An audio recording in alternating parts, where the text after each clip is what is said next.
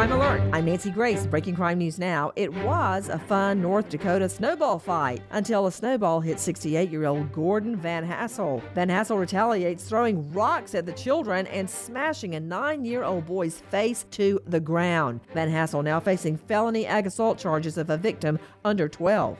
49-year-old Terry Gaines uses his Savannah car wash to hide his drug business. Gaines and 7 others facing multiple charges. With this Crime Alert, I'm Nancy Grace. I'm pretty handy around the house, but now that I have kids, I don't want to spend my Saturday installing a toilet or fixing an air conditioner. But thankfully, there's Home Advisor. Home Advisor helps me find the best home pros in my area to handle any kind of project. You can read reviews of the pros, check their availability, and even book appointments online. And what my wife loves most is that Home Advisor is completely free to use. Go to HomeAdvisor.com or download the free app to get started. Home Advisor.